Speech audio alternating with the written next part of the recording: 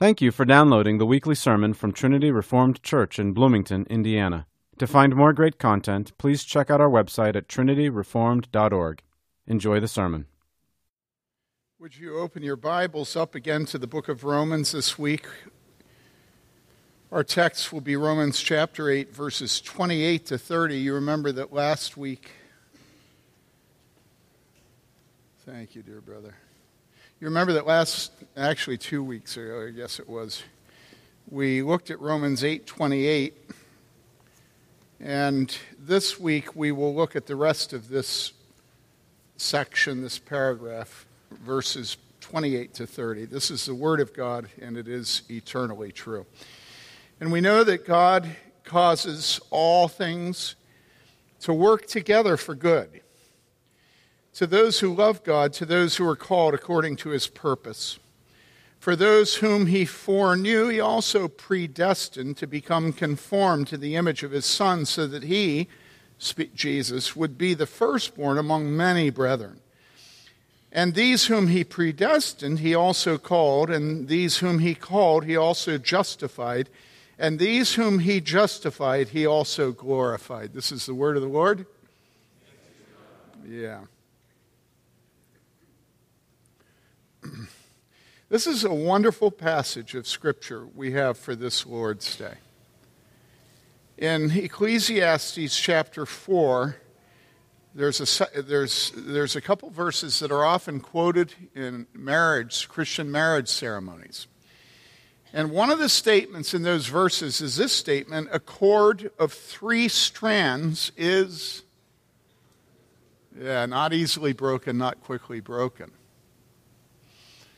What we have here in Romans chapter 8 is not a cord of 3 strands, but a cord of 4 strands. And this cord is impossible to break. And that's really what I have to say, and if you're willing to believe me, you can leave now. But you have to see that all 4 of the strands of this cord, or what I'm going to refer to it as, is it's a fortress with 4 walls. These walls are mortise and tenon. You cannot pull them apart without destroying the fort. And this fort is what guards and gives you eternal security as a child, as a son of God.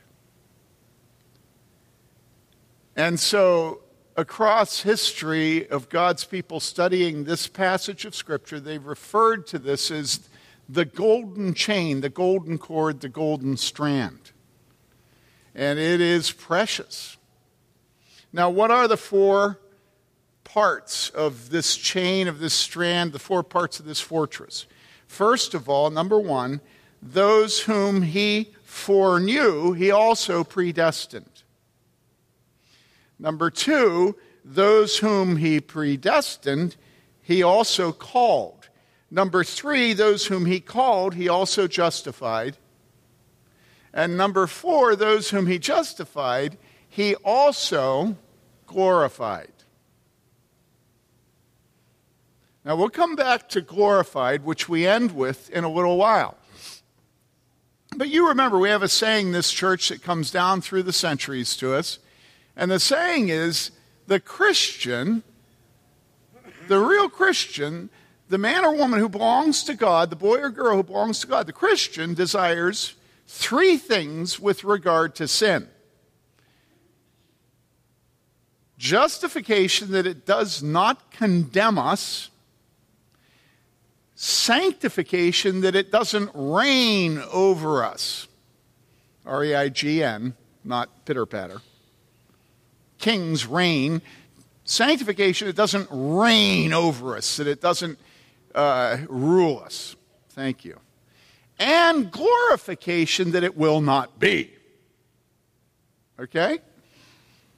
So glorification is that time when you die, I die, when Christ returns, and finally we're in the presence of the Lord.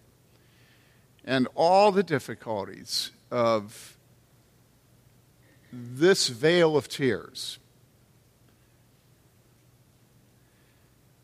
all the difficulties of our brains running contrary to the truth, of us being oppressed by our own sinfulness, of the wickedness of the world, our desire to give in to our lust, all those battles that the Christian life involves are gone. Glorification, justification that our sin won't condemn us, sanctification that our sin will not rule us, and glorification that it will not be. And that's what we're living for. And that's the only time where we have, finally, our home. Okay? Now, notice in the text how it speaks of glorification. You all know you do not be glorified yet, right? Because you're suffering. So you haven't been glorified, but would you look at your Bibles and would you tell me what tense is glorification in? Have any of you learned grammar? What's the tense? It's past tense. Isn't that weird?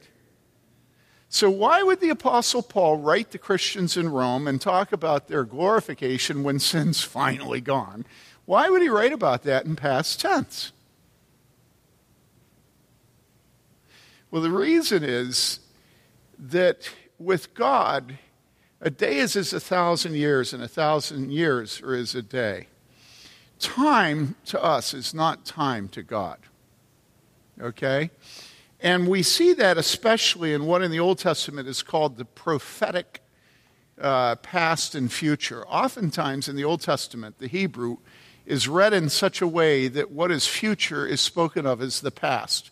And can you understand that that would emphasize the certainty, the absolute certainty of the Word of God?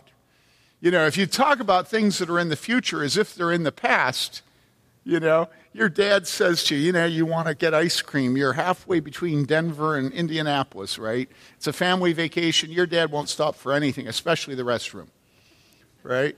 You say, Daddy, can we stop for ice cream? Because you know he likes ice cream, and that means you will use the restroom. Well, if your dad has a bit of a credibility problem with his family, because he often promises things he doesn't deliver on, your dad might up the ante a little bit, and what would he say? Well, he'd say, it's done. Well, you know it's not done because you're not eating ice cream. But you know that he is, you know, he's speaking of the future as if it were well, this is exactly what is happening here in this text when it speaks of glorification in the past tense. It's done. And that should be a wonderful hope to us. Now, we'll come back to that later. You'll be happy to know we're only going to make it through the first of the 4 parts this week. Okay? Okay? Otherwise, I just cause all kinds of problems. So what is the first part? The first part of this building, this fortress, the first part is those whom he foreknew, he also predestined. And so if you look at this fortress, it's having 4 walls, 4 strands, 4 parts, 4 links in the chain. The first one is that God foreknew us, and because of that, he predestined us. God foreknows us, and therefore he predestines us. There are none who are predestined who are not foreknown. Can you see that in the text? Only, it doesn't have the word only, but it's understood, only those who are foreknown are predestined. Now, I once was in a horticulture class at UW-Madison, and it was a wonderful class. And one day, the professor took us out to his monster garden, and he showed me something I'd never seen before, which is Brussels sprouts growing. I don't like Brussels sprouts. I thought they were hideous, even looking at them growing. It was like a teenage boy with lots of pimples coming out of everywhere on his body. You know, these little round things. You know, it's just like, it was ugly. Have any of you seen Brussels sprouts growing? They're ugly, you know. But then the professor pulled one off the plant and gave it to us and had us taste it. And I had never had any idea that Brussels sprouts could be good. Generally, if you say to your children that they're going to have Brussels sprouts for dinner, it's going to stink. They're going to say, oh no, not Brussels sprouts. And that's the way we react to any use of the word or the concept of predestination in Scripture. It's Brussels sprouts to us. And we have our guard up and we're like, oh no, it's ugly and it tastes bad, right? That's the way we are.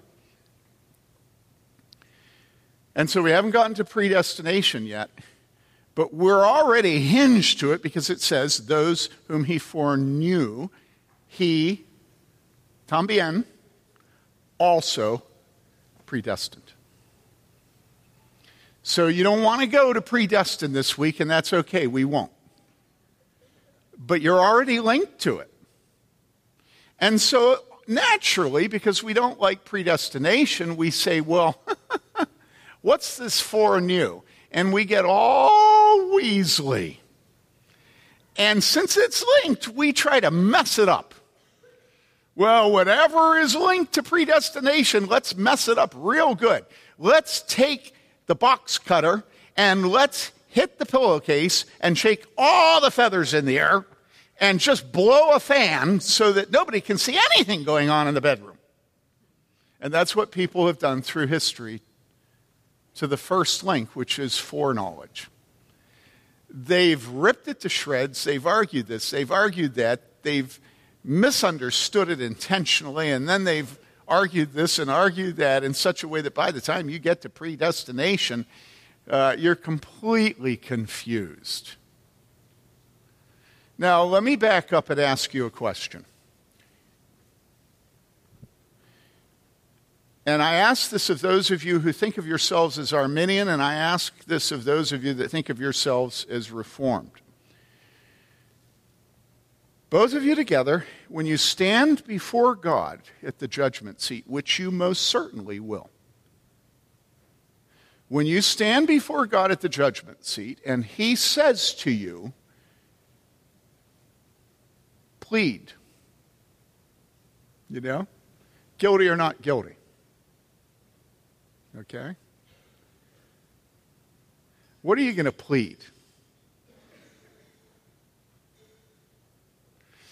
Now, I've said this to a lot of people who think they're not Reformed, a lot of people who claim to be Arminian. And I've never heard any of them say, I'm going to plead my works. I've never had anybody say to me, I'm going to trot out the good things I've done in my life so that I am not afraid of God at that moment. Nobody ever says that. No one.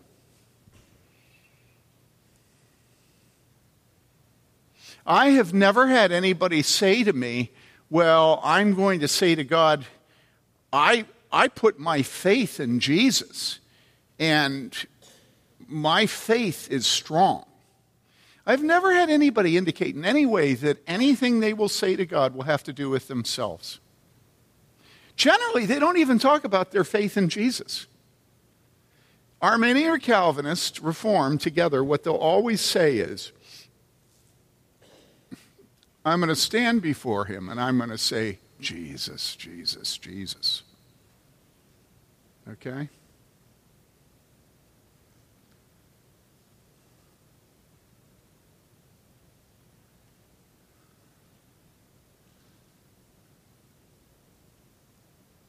There is no hope for us before God except through Jesus. There's none. And if you are not clinging to the righteousness of Jesus, if you're not clinging to him submitting to the humiliation of life on this earth, being mocked and scorned, if you're not submitting to his righteousness and paying for the penalty of the sin that he bore on the cross for us, if your hope is anything other than the righteousness of Christ, understand, I'm not being aggressive in saying this, but you don't know God. You don't know his holiness, and you don't know your own wickedness. I had a young woman say to me as she left the first sermon this morning, she's grown up in a Christian home, and she said to me, I just don't think I see my sinfulness the way I need to. And you can imagine if you're raised in a Christian home and your parents discipline you and you're taught to trust in Jesus, that you might not understand your sinfulness the way some of us do. All right? You know? So I said to her, don't worry, as soon as you get married and have children, you'll see it. You know, the train, it be coming. But of course, that's not really what she was asking. What she was asking was, if you've read all the texts this morning about what it is to be outside of Christ, and I have never seen myself in such horror. And so there are some of you today who, as you go through life, because you grew up in a Christian home, God will open your eyes. The Holy Spirit will increasingly convict you of sin. And this is good and natural, that especially those of you who grew up in Christian homes will come increasingly as you get older under an awareness of your sin. Don't fight it. This is sanctification. This is you becoming more like Jesus, okay? But remember what I was saying, which is if you take an Arminian and if you take a Reformed person, you ask them both how they will stand before God at the judgment seat, both of them naturally will point to Jesus and shut up. That's what you will do if you're Arminian. Why? Well, an Arminian can talk all they want to about protecting God's reputation. You know, how we can't allow God to be responsible for evil. But when it comes to standing before God, no Arminian is going to say that they're responsible for good. Because they know their good is filthy rags, which it's called in Jeremiah. It's actually bloody rags. Women, yes, that's what it means. And no pagan who has refused to bow before Jesus prior to that moment, he stands before God, none of them are going to say, you didn't choose me. You know, what will be true before God is every mouth will be stopped. There will only be truth in the presence of God. Okay? Now, why do I bring this up? Well, let's say that you don't like the word predestinate, and so you get all squirrely with the word foreknow. You know what's coming, and so you mess around with foreknew so that you don't have to hit predestinate real hard, right? What are you going to do to foreknew? Well, it's been done. You're not inventing it, it's been done.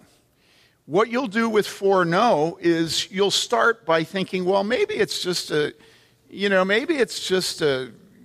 restatement of God's omniscience, that God knows everything, and so God foreknew you. You know, God knows all things, right?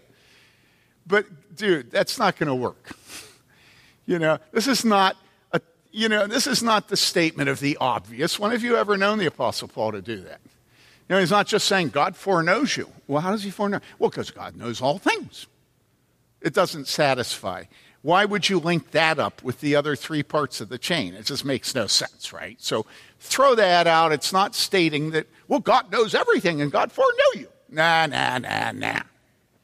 So then you'll get squirrely and you'll say, okay, well, it's not his omniscience. What it's talking about is that God anticipated some aspect of my existence such that he decided, are you ready for this, to meet me halfway. Now, nobody puts it like that, but that's what they're saying. And typically, it's either good works or faith. Well, God saw that I would put my faith in Jesus. And so he foreknew that I was going to put my faith in Jesus. And so, anticipating my putting faith in Jesus, then he decided to predestinate me. Of course, that's foolish. Predestined actually has meaning that you can't escape, okay? Predestined, all right? Not post-destined or intradestined, predestined, okay?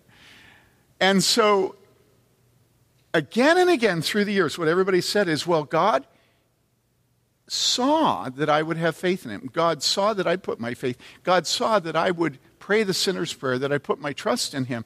And so, for knowing my faith in him, God predestined me. Okay, so let's grant you the predestined and move back to that it's God's anticipatory action. All right, now, whether it's faith or whether it's righteousness, this is a sincere question. Are you really going to stand in the presence of God and look at him, and you're going to say to him, you should understand that I am a man that you foreknew, that I would pray the sinner's prayer, that I would be good as I was able, without some reciprocal goodness adding to me through the Holy Spirit. In other words, again, are you really going to argue that God foreknew you because you would be good, or you would exercise your faith until it was enough that God would reciprocate?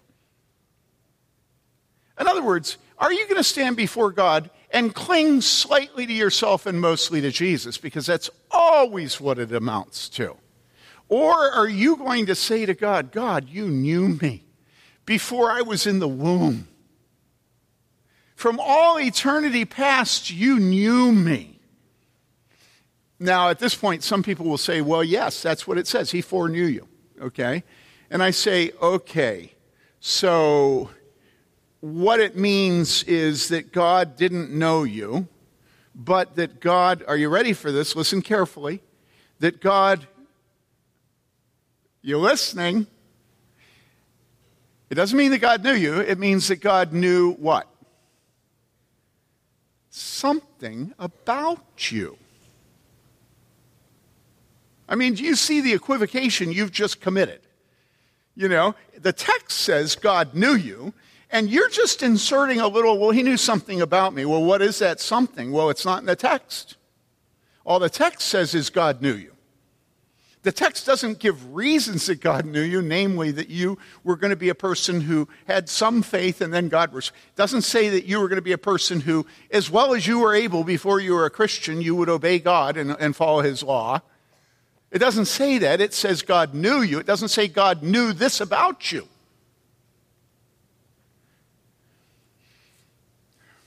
Now, this word, foreknew, is from the Greek root that we get words like Gnosticism. Actually, this word in its noun form is the same word as the medical term prognosis. What is your prognosis? Stage 4. That's not a good prognosis. That's not somebody that will be glorified, right? If the prognosis is the tests are negative, that's good. And so what the Apostle Paul is saying here is that the first link in the chain is that God foreknew you, that God had a prognosis for you, okay? And what was the prognosis? Well, the prognosis was that he foreknew you.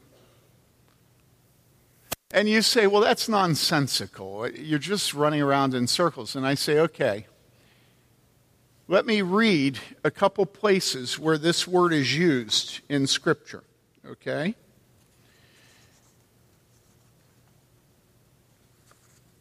In the Bible, this same word is used, and this is what it says.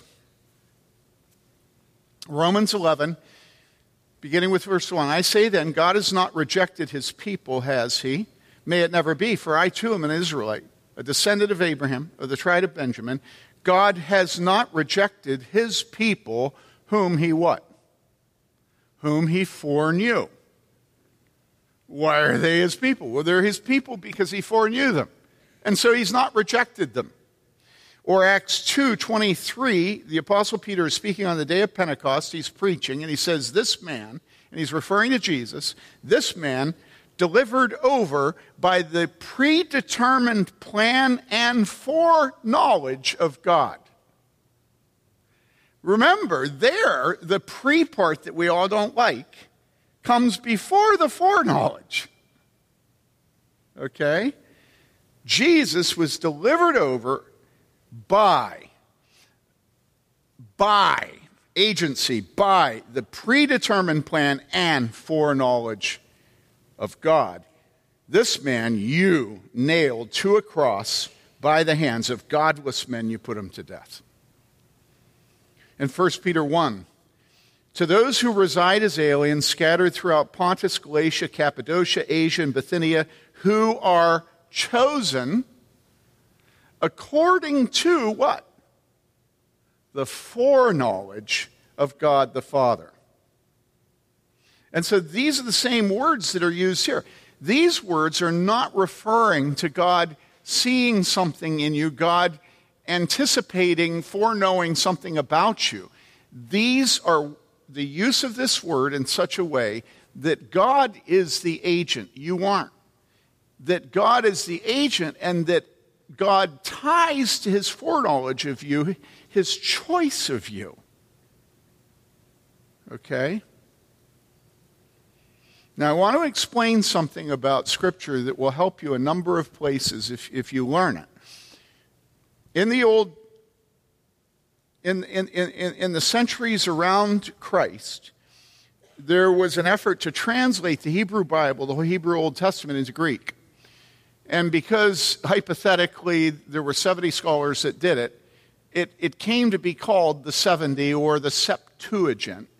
And if you look in literature, it's always abbreviated in Roman numerals for 70, which is LXX.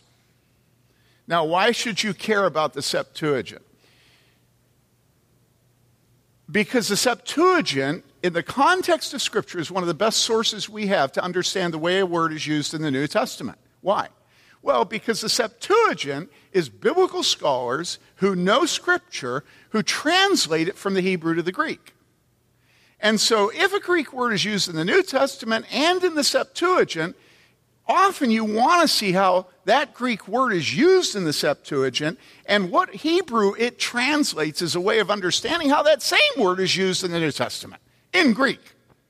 Because Hebrew is the original language of the Old Testament and Greek in the New Testament, except for a few words which are Aramaic. But don't bother with the Aramaic, okay? And as it turns out, there is an Old Testament term for knowing. Consistent in the Old Testament, often translated with this foreknew, foreknow in Greek. And so what we want to do is we want to look at the meaning of this Hebrew construction, because that will indicate to us one of the certain meanings of this Greek construction, right? So what is that use? Well, it actually is a use that when I was in high school we used to sort of speak of in a sort of kind of way. You ready? Josiah, cover your ears, Josiah. Okay, that's a joke. Do any of you ever remember in high school looking at somebody else and saying to them, he knew her in a biblical way? How many? So now you know this Hebrew construction. To know somebody is often where you take the initiative and you decide you're going to be intimate. And that is translated with the same Greek word as we have here. He foreknew you. Who's taking the initiative? Well, if I ask you who's taking the initiative in the word predestinate, you're going to say God. If I ask you who's taking the initiative in calling, you're going to say God. If I ask you who's taking the initiative in justification, who are you going to say? God.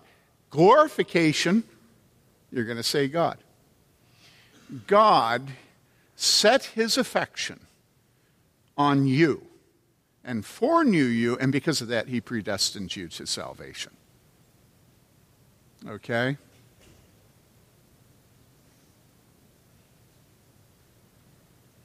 And you know what I'm saying is it's all of God. And listen, that's either a comfort to you or you repudiate it, you reject it. And so which is it? Is it really so difficult for us to allow God to choose us? I mean, honestly, what is wrong with looking to God for everything?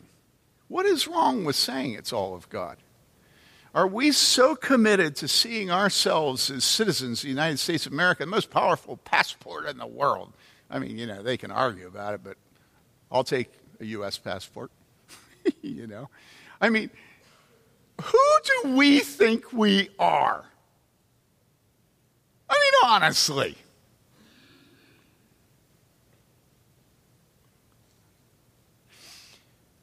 He foreknew us. And you go back into the Old Testament, you see this right from the get-go in Genesis, where it speaks in the 18th chapter of God's choice of Abraham. And it says in Genesis 18:19, God is speaking, and he says, "For I have chosen him." About Abraham, for I have chosen him. Do you know how the New International Version, Revised Standard Version, translate that Hebrew? They translate it, "For I have known him." It's the same Hebrew construction, the Hebrew word. And do you know how the Septuagint translates it into Greek back there? It translates it with the same word that's used here, foreknew.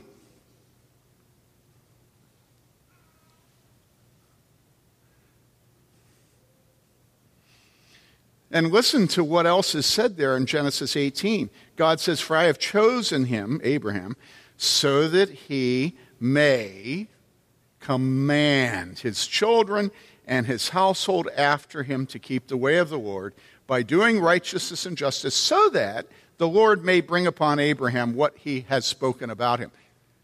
Who's the agent here? You say, well, Abraham's the agent. He's going to command them. That whole thing is based on God's foreknowledge, and God uses his commands to Abraham to fulfill his covenant that he's made with Abraham. Do you see this? It's God, God, God, God, God. Is Abraham involved? Yes, Abraham is involved. We must choose God. We must command our children. The choice is a real choice. It does not violate the free will of man when God commands us and we obey. He predestines us in such a way that it doesn't do violence to our will. This is what the Westminster Standards say. And you say, well, how does that work? And I say, I don't have a clue. I don't have to answer that question because the Bible doesn't answer that question. I don't have to answer it. And you say, oh, yeah, you do. We pay you.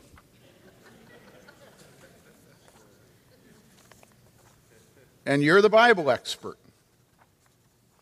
And I respond with Deuteronomy 29:29, which says the secret things belong to the Lord, our God. But the things revealed belong to us and to our sons forever, that we may observe all the words of this law. I have no obligation to go farther than Scripture goes. I don't have it.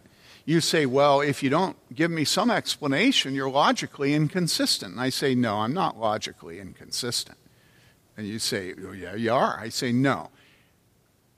Scripture is inconsistent with your understanding of the notion of fairness. That's the problem. But God is not bothered. God is not worried about what you think of his perfections. You know? For instance, let's take the perfection of omniscience. Okay? If God knows everything, that means that God knew that Adam was going to sin before he created Adam. You follow my logic? He's omniscient. He knows all things. Well, so immediately you say, well, then God's the author of evil. I mean, it's just logical, you know? And here's what I say. You say God's the author of evil if he knows everything beforehand. And I say this. I say, no, the Bible says this. Excuse me a second. Psalm 5:4, for you are not a God who takes pleasure in wickedness. No evil dwells with you. James 1:13, let no one say when he is tempted, I am being tempted by God. For God cannot be tempted by evil, and he himself does not tempt anyone. God is good. You must be holy as I, the Lord your God, are holy. God is not the author of evil. And you say, well, he knows everything and he created everything. And evil came. And he knew evil was going to come. That makes God the author of evil. And I say yes, to a certain ignorant person, that would seem to be a logical conclusion. And you say, no, it's not ignorant people. It's very smart people. People who have a PhD and speak about theodicy. And I say, like I said, ignorant people. And you say, are you calling people with PhDs ignorant?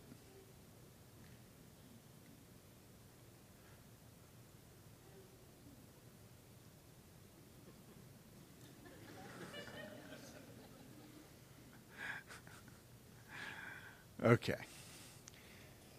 No. Until they say that because of the foreknowledge of God, because of the omniscience of God, because of the omnipotence of God, because God said, let there be light, and there was light, therefore God is the author of evil. And the minute they say that, I say, you're ignorant? And they say, well, I have a PhD, and I've written a book on theodicy. Theodicy is the discussion of the origin of good and evil, and also of suffering. And I say, but you just contradicted Scripture, and if that isn't the definition of ignorance, I don't know any definition of ignorance. And you say, well, I mean, are you serious? You think anybody at IU actually believes what the Bible says?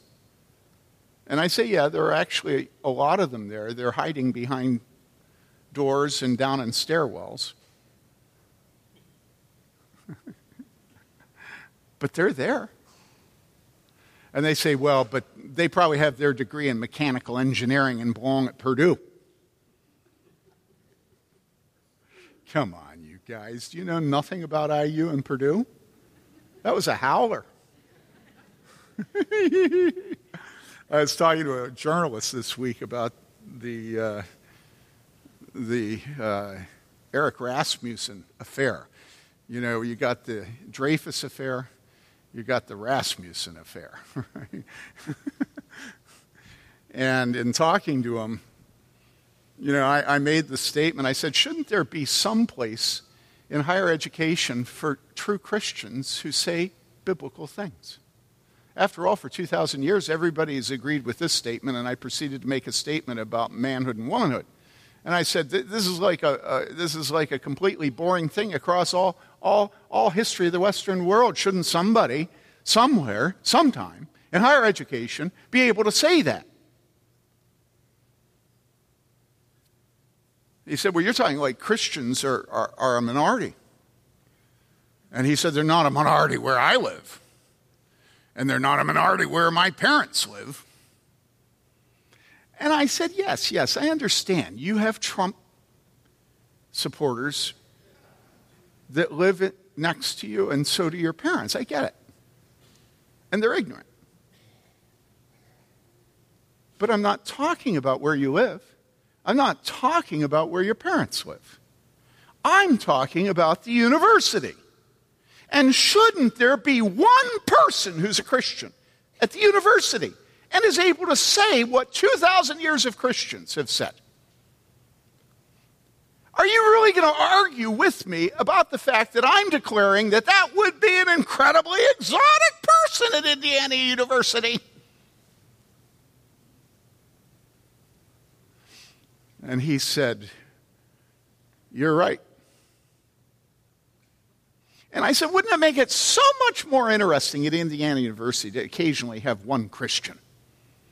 Wouldn't everybody wake from their political correct stupor and say, hey, we have a live one? Wouldn't the professors grading papers wake up and say, this is interesting? Now, you're all with me. Do not allow people with degrees to intimidate you into what is ignorant and what is smart. When the Bible reveals to us the nature of the justice and fairness of God, the Bible is wise and man is foolish. This is what Scripture means when it says that the cross is foolishness to the Greeks. And then it says, but God has chosen to make foolish the wise.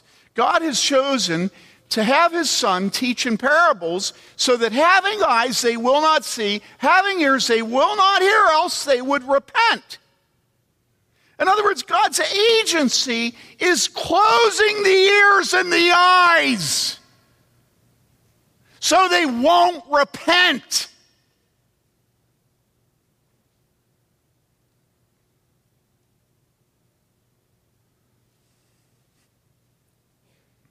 Now you're standing before God and you tell me, what are you going to say to him?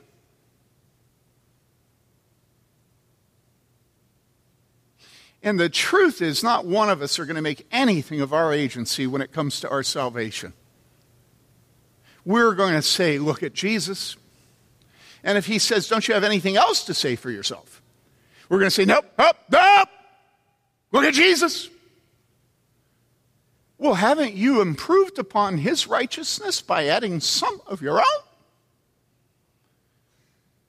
And we're going to say, look at Jesus. But you guys, are we really going to be that squirrely and weaselly in the presence of God? You know we're not. You know we're going to point to Jesus. You know we're going to shut up and point to Jesus. Can't we please import that back into the present? Can't we please begin to say that it's all of grace?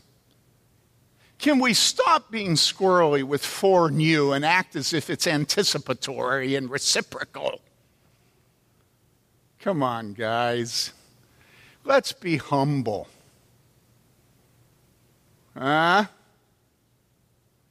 we just cast ourselves on Jesus? Years ago, I was preaching a similar theme. This is not actually a large theme in our church, right? But I was preaching a similar theme. And I said at the end of the sermon, I said, you know, when somebody asks you, and when you ask yourself, why is it that I'm a Christian? Now you know that right next to the question is the question, why did God choose me? Why did God foreknow me? Okay? And what is the answer? Any of you remember what I said? I said this. I said, remember? Just because. You know? It's so dignified. Why did God choose you? Why did he foreknow you? Why are you predestined? Why are you called? Why are you justified? Why are you glorified? Just because. Because it was his good pleasure. Because God wanted to demonstrate his mercy to some. And I was a pretty good candidate because I needed it. And everybody looked at me and said, not seriously. Him? And so that's a really good example of his mercy. Because nobody thought that I did anything that allowed him to reciprocate.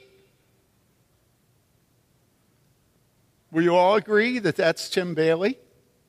No, honestly. Come on, Joni. You'll agree. You'll agree. Come on. Now, let me turn it to you. You really think you're better than I am? You really think that you're a better candidate for God's mercy and grace than I am? I might think you are, right? Because I often think that. But you don't think that.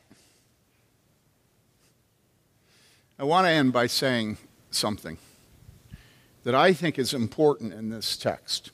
It says something in the book of Galatians that is very important. It says, Galatians 4:9, it says, "But now that you know God," do you remember this?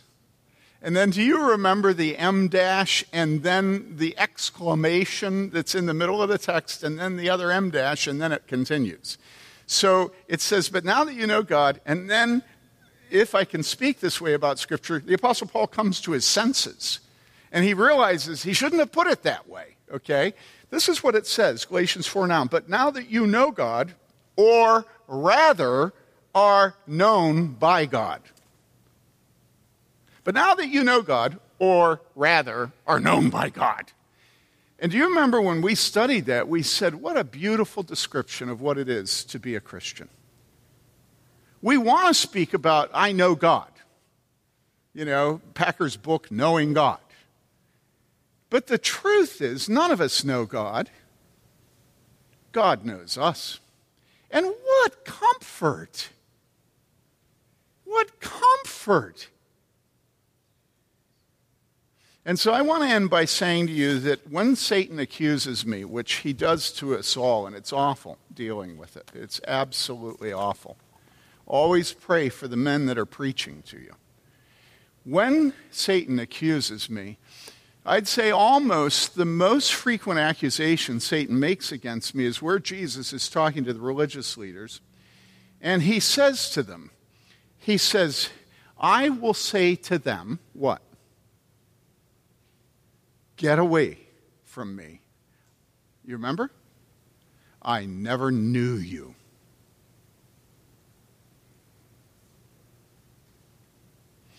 And the reason I'm so susceptible to that is because I don't pray the way I should.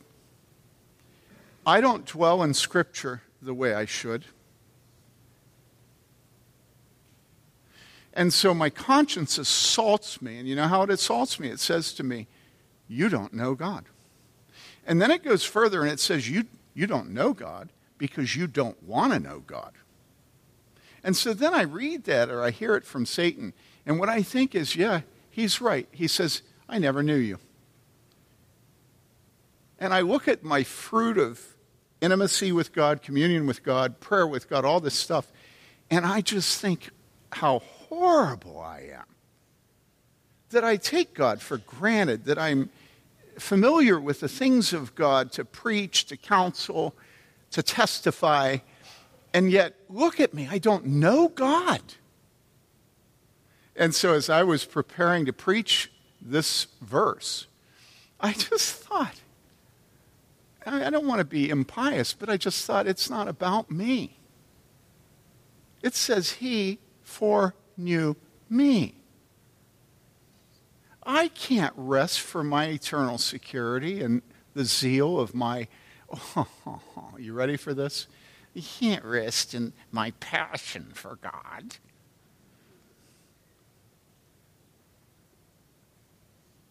I mean, honestly, if anybody opens their mouth about passion, one thing I know is they have no passion. What I have to rest in is that he foreknew me. And because of that, he predestined, he called, he justified, he glorified. And it is accomplished. Are you with me? You remember what Lloyd Jones said? Lloyd Jones says that faith is what? Faith is keeping unbelief under your heel like a snake. And so you use this verse. You use this verse. You must use this verse to stand against the fiery darts that our enemy Satan is using against us. Okay? Jody, could you come and lead us in the Lord's Supper, please?